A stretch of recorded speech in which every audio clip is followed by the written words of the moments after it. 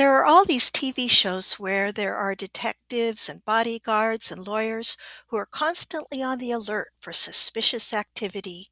I enjoy these shows. Sometimes I try to imagine myself as an observant detective myself.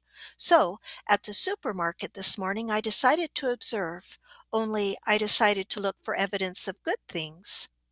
As I stood at the end of a long line at the cash register, I had a lot of time to observe. I saw cashiers who were friendly and efficient.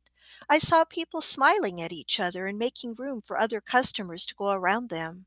And in front of me in line, I saw a little boy sitting in the shopping cart reaching up to hug his mom. Oh, it was so sweet and beautiful, that little hug. I felt my heart melting at the sweetness of it. I leaned in and told the young mother that I was a mother of sons too, and that I remember those precious moments when my sons were little. Then the little boy got out of the cart and turned to me. He had important things to say to me.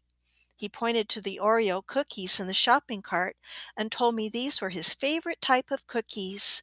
I told him they were mine too. So we talked for a bit about the wonder of Oreo cookies and the proper way to eat them. Then the little boy pointed to the primroses in my cart and told me that they were pretty. I asked him which one of the primroses was his favorite, and he said he liked the pink one best.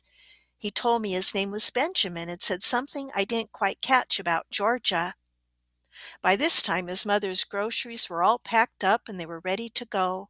I thanked Benjamin for chatting with me, and he said, "Goodbye," and waved at me. I was so tickled by this happy exchange with young Benjamin. My highly honed detective skills helped me find just what I needed this morning.